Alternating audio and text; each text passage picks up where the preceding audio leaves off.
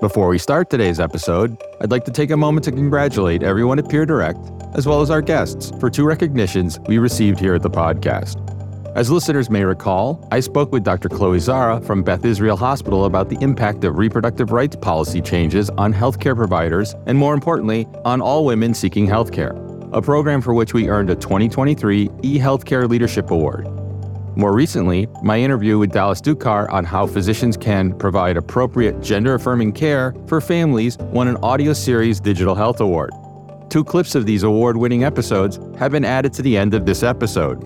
If you hadn't had a chance to listen to them, download them and enjoy these 2 great series. We also have some very exciting new interviews coming up in 2024, so please tell your colleagues about the channel.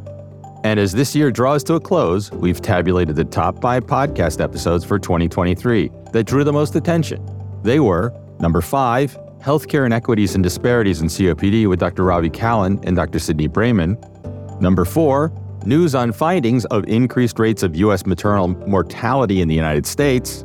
Number 3, the Specialist Spotlight discussion with Dr. Dan Berlow on statins for dementia and the use of cannabis for pain.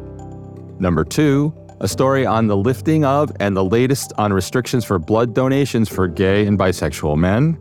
And number 1, the Specialist Spotlight episode with gastroenterologist Dr. Paul Furestad, who spoke on all things C. diff, the microbiota, and the gut bacteria linked to overall health. Okay, now back to today's regularly scheduled podcast. Does tirzepatide discontinuation affect weight? Find out about this and more in today's PV Roundup podcast.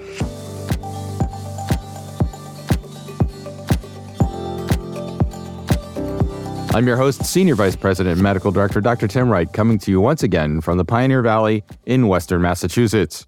Here are today's stories.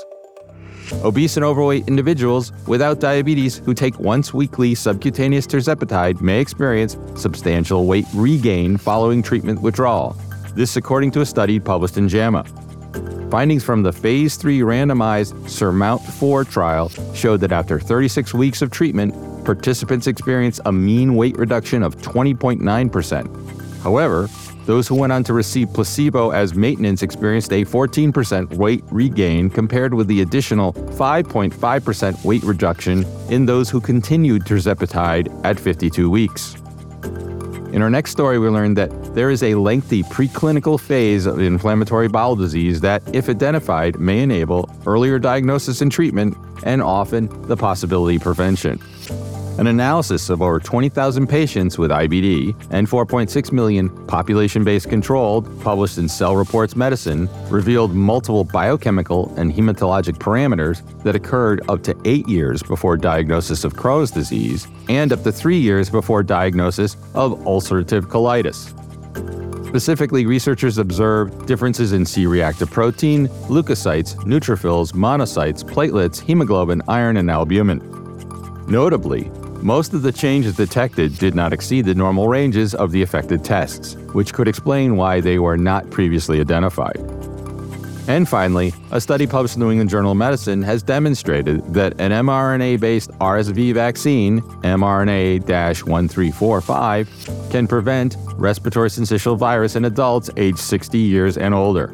The Conquest RSV study, which was comprised of 35,514 participants, found that over a median follow-up of 112 days, vaccine efficacy was 83.7% against RSV-associated lower respiratory tract disease with 2 or more signs or symptoms, and 82.4% against the disease with 3 or more signs or symptoms.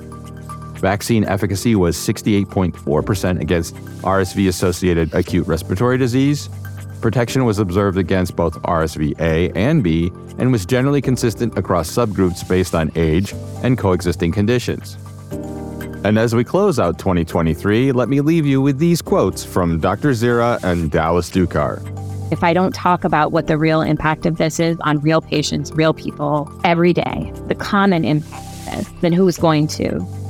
If you're really concerned about healthcare economics and the possibility of waste in healthcare and you want to drill down on value-based care, that starts with something like gender-affirming care. That starts with treating the individual with respect and ensuring that that individual trusts the healthcare environment. And that's today's Medical Roundup. Thank you for joining us for this episode of PV Roundup Podcast. For more stories like these, visit us at pvroundup.com to subscribe to our weekly newsletters. Thoughts, comments, or suggestions? Please leave us a review on your preferred listening platform or email us at editorial@pvroundup.com. Subscribe to our podcast on Spotify, Pandora, Apple Podcasts, TuneIn, or Google. You can also download our Amazon Alexa Flash Briefing Medical News Roundup and just ask, "What's my Flash Briefing?" Thanks today to Gabrielle Mostello for selecting and editing our stories, and to Sean Mullen for production assistance. Join me next time for an episode where we cover the latest stories in the world of medicine.